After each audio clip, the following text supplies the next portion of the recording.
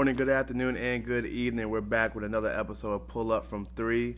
This is part 2 of the March Madness episode. I have my father back again.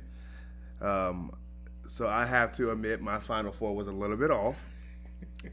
I thought Murray State was going to do a lot better than they did, and they just met a Florida State team that looked amazing. And then my championship teams had my heart pumping with that UCF game. I didn't see that coming. I thought it was going to be just a blowout, but Dawkins had those boys ready to play. But I still believe in Duke to get it together and finish out these games strong. I think they're going to handle Virginia Tech. I don't think it's going to be a blowout, but I think they're going to handle Virginia Tech to get ready for that Michigan State-LSU matchup. But I was completely wrong about Murray State. Your Final Four is still intact, correct? Yes, my Final Four is still intact. I had Tennessee, UNC, Gonzaga, and Duke, and all of them are still in play. Tennessee had me a little worried as well when they played Iowa because they were up 25 at half and just let Iowa come back and just bad play down the stretch. But they managed to pull it out. I'm kind of worried about them in their next game against Purdue. Because Purdue, to me, has been one of the most impressive teams so far this tournament. Just taking it to the teams from the jump, not even a question of whether or not they're going to win. It's kind of, by halftime, it's been looking like it's over. Yes, I've been impressed with Purdue also, and I've been impressed with Auburn. They're kind of scary because they can really shoot the three, and they're athletic. And that's the kind of team that gives North Carolina trouble. Yes. And that's North Carolina's next game. The only thing that concerns me with Purdue is their whole offense is on Edwards. And both of the games he scored almost 50% of their points. So I feel like if he's off one game, their tournament is over. Last game they had 87 points. He had 42. Wow. So the rest of the team scored 45 points. The first game, I think the team scored 61 points. He had 26. So the rest of the team had 35 points. About 35 points. So they're not, outside of Edwards, they're not really putting up too much production. What makes me, when you have too much on one player, that what makes it break down. I mean, that's how Kentucky got past Wofford there. One player couldn't hit any threes, and Kentucky managed to get past them. But Edwards is not the player that I have been most impressed with. The player that I've been most impressed with is Brandon Clark. He scored, I want to say, 36 against Baylor. His career high. Hasn't had a 30-point game his whole entire career. Also had 5 blocks, but averaging over 4 blocks in both the games. He had 5 blocks that game and 4 blocks the first game, I believe. And he's just been on a tear. People could say Oregon's been an impressive team, but after their first round team, they had a lower seed than them with UC Irvine. So it's still impressive for a 12 seed to make it to the Sweet 16. It's just not as impressive when your second round game isn't another top seed team. So they beat Wisconsin, which was impressive because Wisconsin was a 5 seed. But when you're not, that first round teams are always adrenaline's pumping that first round for everybody. So I'm curious to see how they're going to play against UVA. I think that's where the road stops for them. But Brandon Clark has been most impressive for me so far. I haven't seen Brandon Clark play since Gonzaga played UNC, so I can't comment on him too much. But I did see Ja Morant. Yes.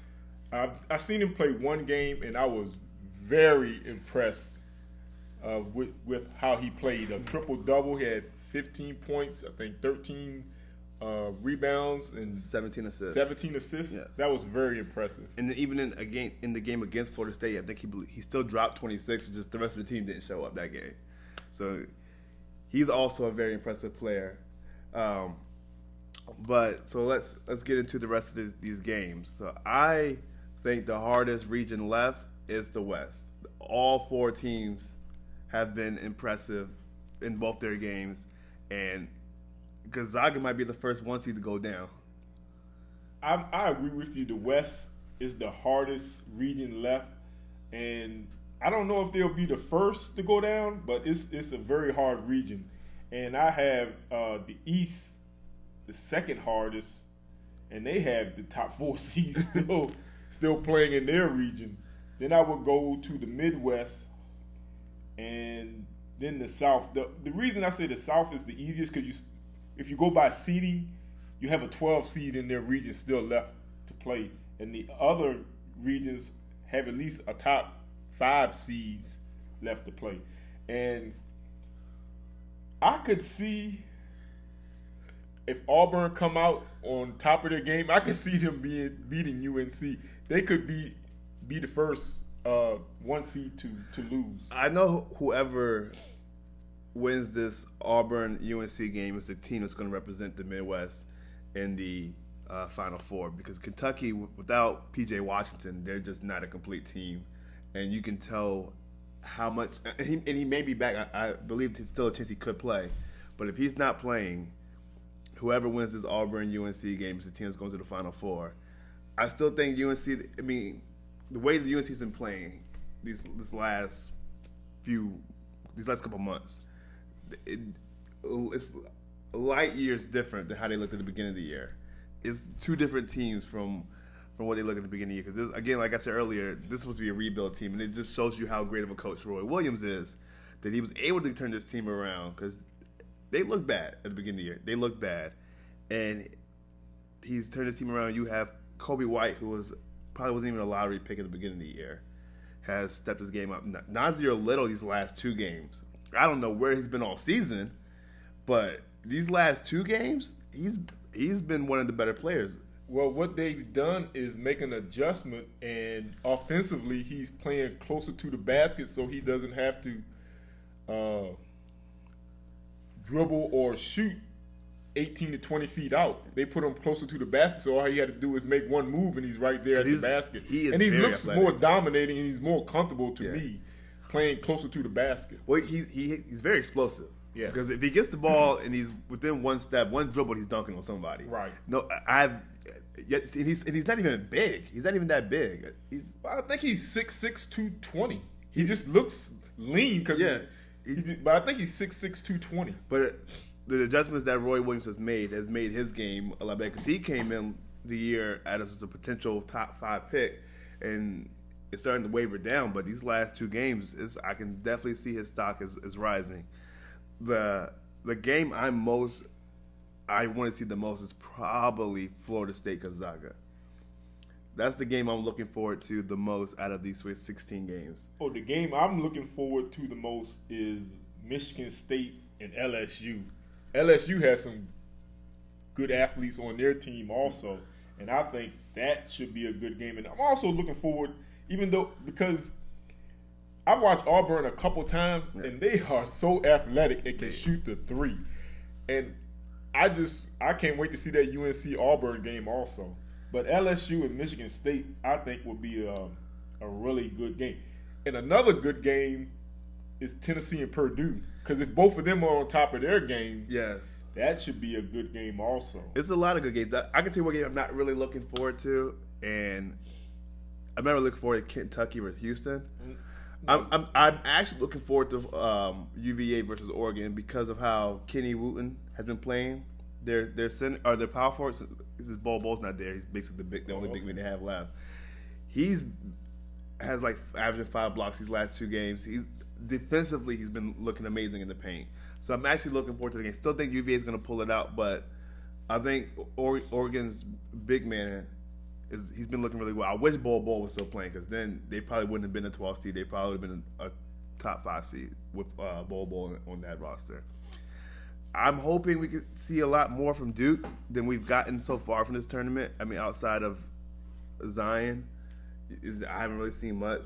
Trey shot terrible last game. I think he was like 1 for 6 or 2 for 7. He was off, but Trey's not. To me, that's not his strong point. His strong point is his defense, and he needs to be more of a playmaker and getting the ball to the other 3 players. Let me ask you a question about Trey Jones. Is he still being said as a first-round draft pick? If he's a first-round late, I can't see. To me, if you can't shoot the basketball as a guard, you're not a 5-star. And you should not be a first-round draft pick. I think I've seen him early second, late first. I mean, it kind of depends on the team, but he's not a lottery pick by any means. But what may get him into the first round is his defense, because he's one of the better defenders. I'm sorry, but you can get a good defender in the second round. You don't go after defenders in the first round. I mean, because the rules that changed in the NBA, they want a lot of scoring. So you go after people that can score. I think he can score. It's just the way Duke is set up. No one can get inside the paint except for Zion and RJ. When Zion wasn't playing, we saw Cam slash into the basket. As soon as Zion came back, Cam just stays around the perimeter. Same thing with Trey. Trey, he's good at getting to the basket, but when Zion's down there, no one else can go to the basket. It is like the offense is only set up for RJ and Zion to go to the basket. Another good player that we should look out for is, I think that his name's from LSU, is Naz Reid. Oh, yes. He's a 6'10 guy that can beat his man off the dribble and has three-point range. And he's a 6'10", probably 250, 260. Yeah, this LSU versus Michigan State game is going to be an amazing game. Yeah. But so speaking of Michigan State, did you get to see the Tom Izzo situation when he yelled at the player? Yeah. I can't. It's hard to comment on that because you don't know why he was yelling at the kid. They never said why, because I watched the game. Well, I was at work, so I couldn't hear what they were saying. But we don't know what happened for him to yell at the kid. But as a coach, and you've coached for probably about 10 years, probably close to that. And I've played for you. I've seen you get angry, but I've never seen you actually put your hands in another player's face. Me personally, I don't think he did anything wrong because I don't know what the situation was. And none of the players have a problem with it. Also, current players or former players. So my biggest thing, I don't understand why everybody else has an issue with it. I could see the player saying, "What did I do? He did something wrong." Yes, because I don't think a coach would yell at you for doing something right. He did something that he wasn't supposed to do. I don't know if he showboated or what he did. Or I think he didn't get back on defense. I think that's what the issue was. Okay. Yeah, he was not in the spot where he was supposed to be. And did they score off of that? Yeah. Okay. I believe the other team scored off of it, and that's why Tom Izzo blew up the way he did, because it was a close game when it happened. Right. So I see Roy Williams yell at his players all the time. Most of the time, a coach would yell at you for defensive reasons. They won't yell at you for shots. Yes.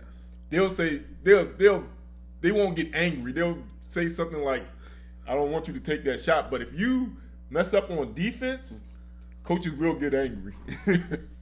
And I've seen that myself from you, because there's been plenty of times I've seen the team not get back. So with the teams that are remaining, do you still feel confident in the teams that you have going to the Final Four? Man, these teams are so close. I feel confident, but I mean, it's hard to say. Nobody's dominating. Yeah. So it's hard to say this team is going to win the championship. Out of all the teams that are left, any of them could win. I mean, because it's a 6-game tournament, and anybody can get hot for 6 games. So for me, with one of my teams no longer in it, and of all the teams, the lowest seed is Oregon, but they. Outside of them, is what the next was 5, the 5. Yeah, seed? it's the 5 seed, Yeah. and if Oregon stay hot, I haven't seen them play, but But what I've heard is they've been playing really well. Yes. So it's hard to say, hey, I think this team is going to win. I mean, Duke probably has the most talent, but they could be beaten on a given night, any given night. I mean, because there's no special team out there. I haven't seen a team dominate since the 09 UNC team. When that season started, you said this team is going to win the championship. I mean, and then they went through the tournament and won every game by double digits. Well, they dominated every team. There was one team that was dominant. They just happened to lose one game that whole entire year. It was I think it was a 13 Kentucky team when they only lost one game, and they lost in the Final Four to Wisconsin. Right. So, but they didn't win. So, yeah. But that Duke team that did win that year was a dominant team. We just all thought Kentucky was going to win. That's the only difference. But once Kentucky lost, it was like Duke is probably going to win this year. They shouldn't have won that game. I mean, I can honestly say that I cannot remember seeing a Duke team that won the championship and the officiating wasn't bad. Duke versus Butler. Duke just won that. I said that I did watch that game. I did. Duke but I had a friend at work that told me that it was some bad officiating in that game also. That one was fine. The issue that's just a rough year for me in general because me being the ODU lost to Butler in the I remember that game. And ODU should have won that game. I think it was Selvin Mack lost the ball. Ball just fell out of his hands. And I want to say it went past Kent Bazemore and Frank.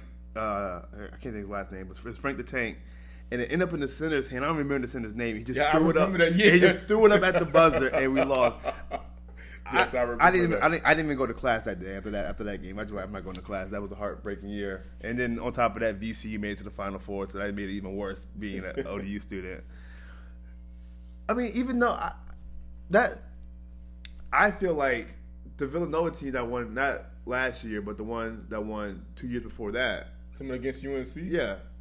But that was a toss-up game. Anybody could have. Anybody could have won. Because they went back and forth. They won at the buzzer, so that's what I'm saying. That was a toss-up game. People went in still thinking Villanova was going to win this year. I don't know. There were some people were saying. Some of the experts were saying UNC. I don't know. I can't remember who was favored to win that game, but anybody. I mean, if you win at the buzzer, that says that game could have went either way. And then the 09, who did y'all play that year? Michigan State. No, y'all own Michigan State in the tournament.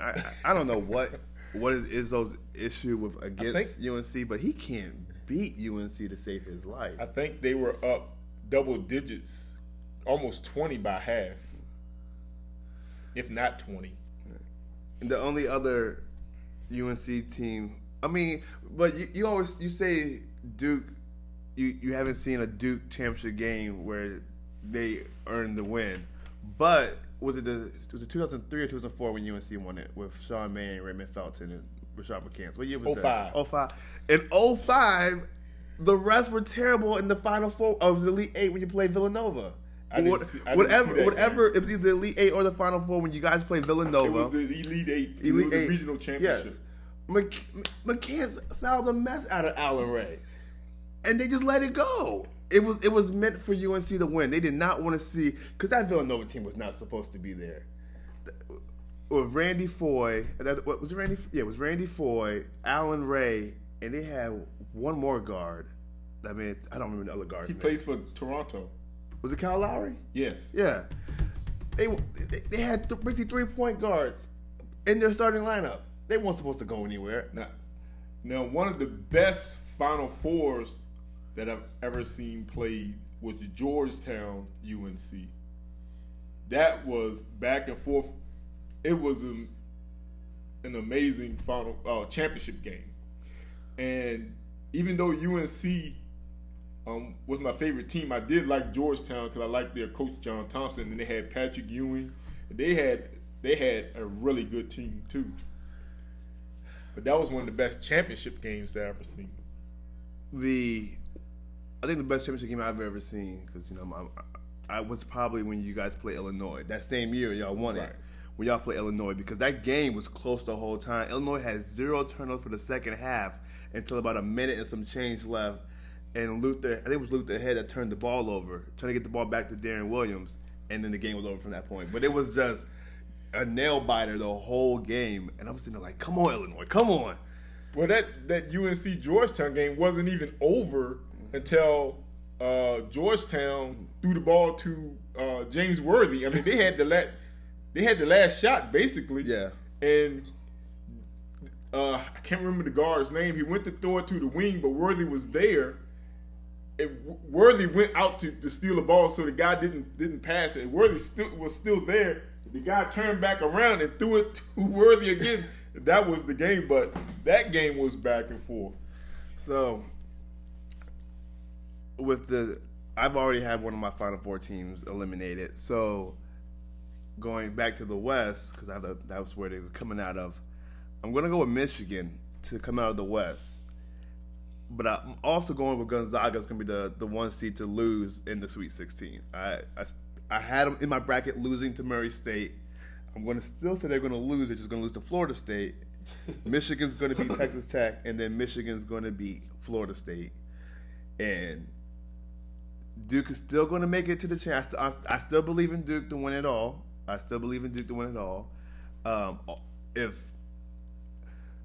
If Cam doesn't shoot the ball enough for me.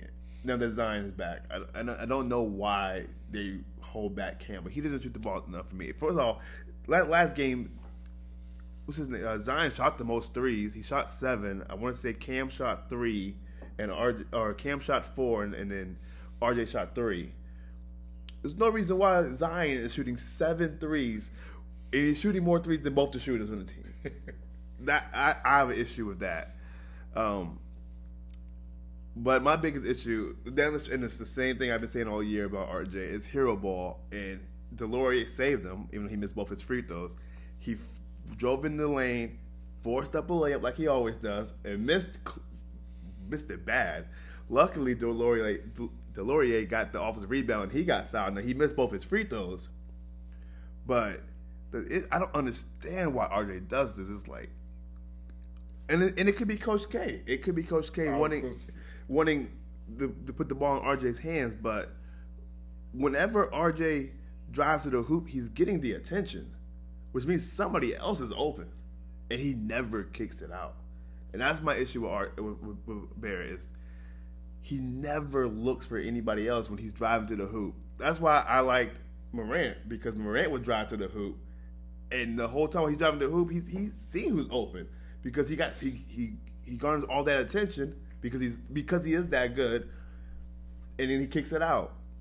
That's why, I personally am even though I don't think Trey Jones is going to be a first round draft pick, he does to me, he has potential to become a lot better. Jump shots can be learned. We've seen players with bad jump shots learn jump shots. I mean, Jason Kidd couldn't shoot, LeBron couldn't shoot, and towards their primary career, they could hit jump shots. So Trey can learn a jump shot, but I like the way Trey plays everything else in the game. Like, he looks, and if he drives. I'm a fan of Trey, and I think I like him more than I like RJ. RJ, if they lose, I feel like it's gonna be because of Barrett. Barrett would be the reason why Duke was winning the championship. I still think Gonzaga will come out of the West, and I'm a huge UNC fan, but I could see them being the first team losing. First number 1 seed losing first. I think the thing about Virginia is their defense is always there, and if they can score, I don't see them having any problem coming out of the South. I would like to see Virginia and Tennessee play each other. I think if Tennessee has a better chance of beating Virginia than Purdue does. I think so also, and that's just because they're gonna slow down Edwards. Virginia's gonna slow down Edwards, and if Edwards is slowed down, that's their offense right there. Right. So Tennessee, they have multiple people they can go. Yes. They can go to. They have 3 guys that can give you 20 points on any given night. Yes. Maybe 4. So if Tennessee beats Purdue, then I still think Tennessee would beat Virginia. I think they had their nail biter with Iowa, and they're going to get it together to still come out of the South. So I still believe in Tennessee. I still believe in UNC. I still believe in Duke, and I'm going Michigan to come out the West, and Duke to beat Michigan, Tennessee to beat UNC, and Duke to beat Tennessee.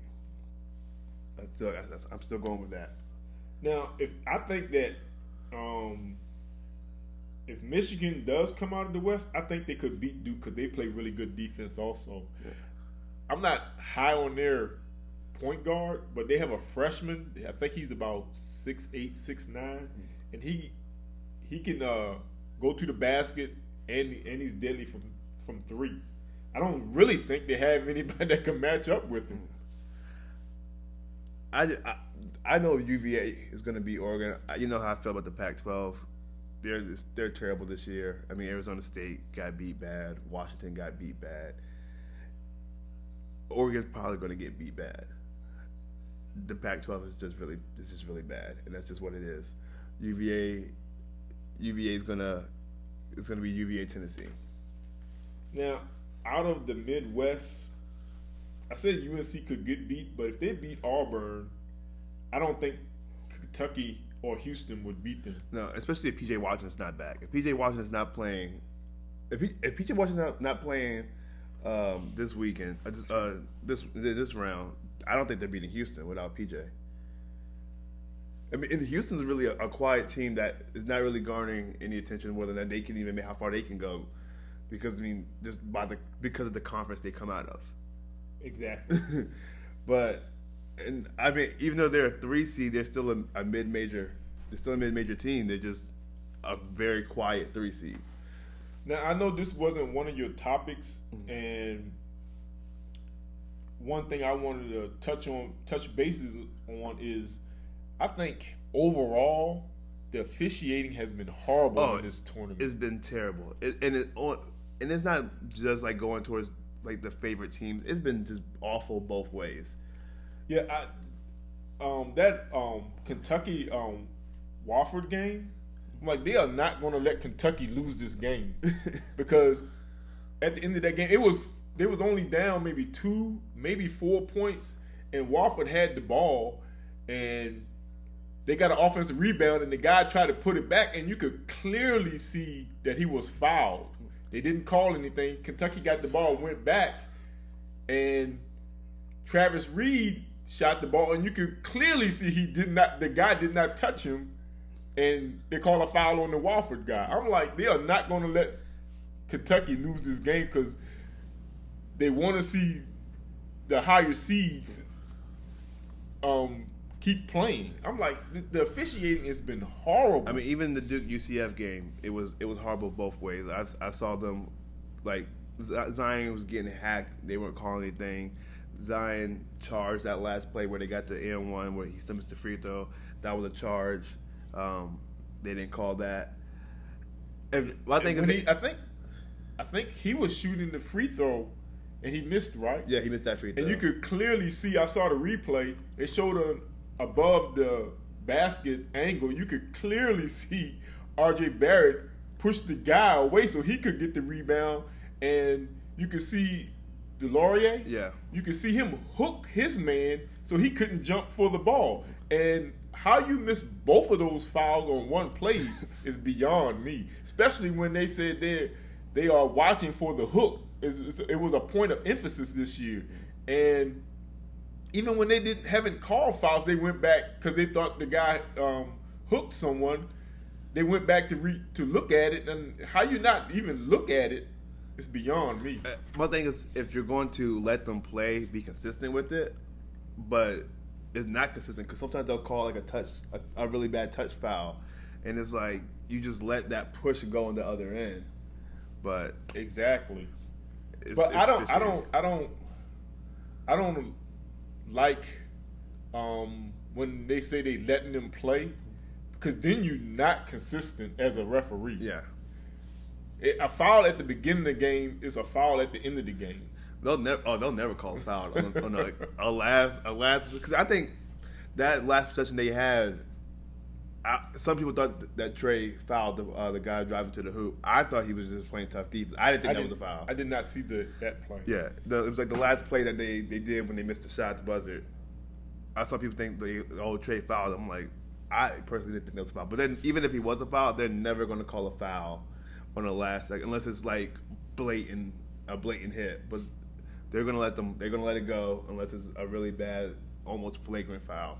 95% of the time, they're just going to let that one go. which I think is wrong because how you can't say it's a foul at the beginning of the game but not a foul at the end of the game. If it's a foul, it's a foul.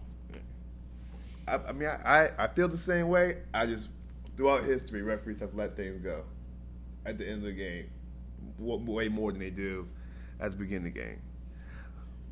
Was there anything else you would like to share before I head on to my next segment? I just hope everyone get to watch as many of the games as possible.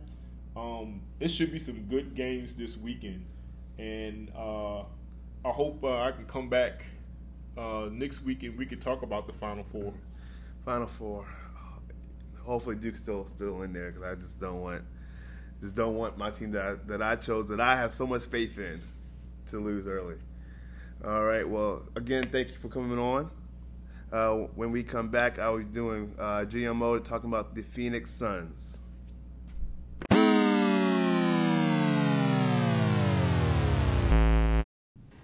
All right, and we're back to talk about GMO with the Phoenix Suns. Don't have really much to say with the Phoenix Suns except for they need to figure out how they will get Lonzo Ball this offseason. And the way I think that should happen is, and this is only the case if they don't end up with the number 1 pick. So if they end up with 2 or the number 3 pick, they trade that first round pick to the Lakers. They get Lonzo Ball, the Lakers' first round pick this year, and the Lakers' first round pick next year. They use that first round pick this year to get Brandon Clark. So now you're looking at a starting lineup of Lonzo Ball, Devin Booker, Kelly Oubre, Brandon Clark, and DeAndre Ayton. And then they work on getting some depth. That is a young team, and they'll still have 2 first-round picks next year. If they don't do as great, they'll still have their lottery picks, and wherever pick the Lakers end up with, we have no idea what's going to happen with them.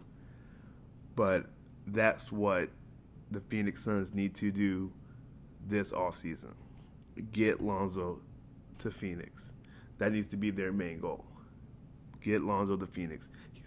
From what I believe, those young players aren't happy in LA anymore. Let Lonzo be the first one to get out. He's not a great shooter, but a jump shot can be learned. We've seen it from Jason Kidd to LeBron. Jump shots can be learned. He's a great playmaker. He plays great defense. If Devin Booker can get somebody to help him with just the playmaking part, you add another big man besides DeAndre Ayton, so now you have 2 big men that can play defense and put up some points. That's a young team that can grow. Kelly Oubre can put up some points. He's not going to be like a 20-point guy, but he can get you a solid 12 points. Booker can get you a solid 20, 24 points. DeAndre Ayton's going to improve. He can be a 20-10 guy. Brandon Clark can be like an 18-10 guy. That team has potential. They just got to get their starting lineup down, add some depth to that team, and they can be making some noise in a few years. But the first thing they need to do is add Lonzo Ball to Phoenix. And my last word is a lot of things recently in ESPN Sports Center has been talking about Trae versus Luka. Luka is the rookie of the year. But the distance between how great of a player Luka is and how great of a player Trae is not that far. They are both amazing. Trae just took too long to become who he is right now at this point in the season to win Rookie of the Year. So Luka has that award won. That's his award. Trae may get some votes for it, but when it's all said and done, Luka deserves Rookie of the Year. But at this point in the season, they're 1A and 1B. It's just that Luka's been 1 from the beginning to the end, and Trae didn't become 1 till post All-Star. So Luka, congratulations. You will be the Rookie of the Year. And next week we can talk about who's going to win Most Improved between D'Angelo Russell and Siakam. Thank you guys, and you have a wonderful day. If you have anything that you want to say, hit me up, comment, message me. Let me know how you feel about today's episode. If there's any topics that you want me to talk about, let me know. You guys have a good day. Peace.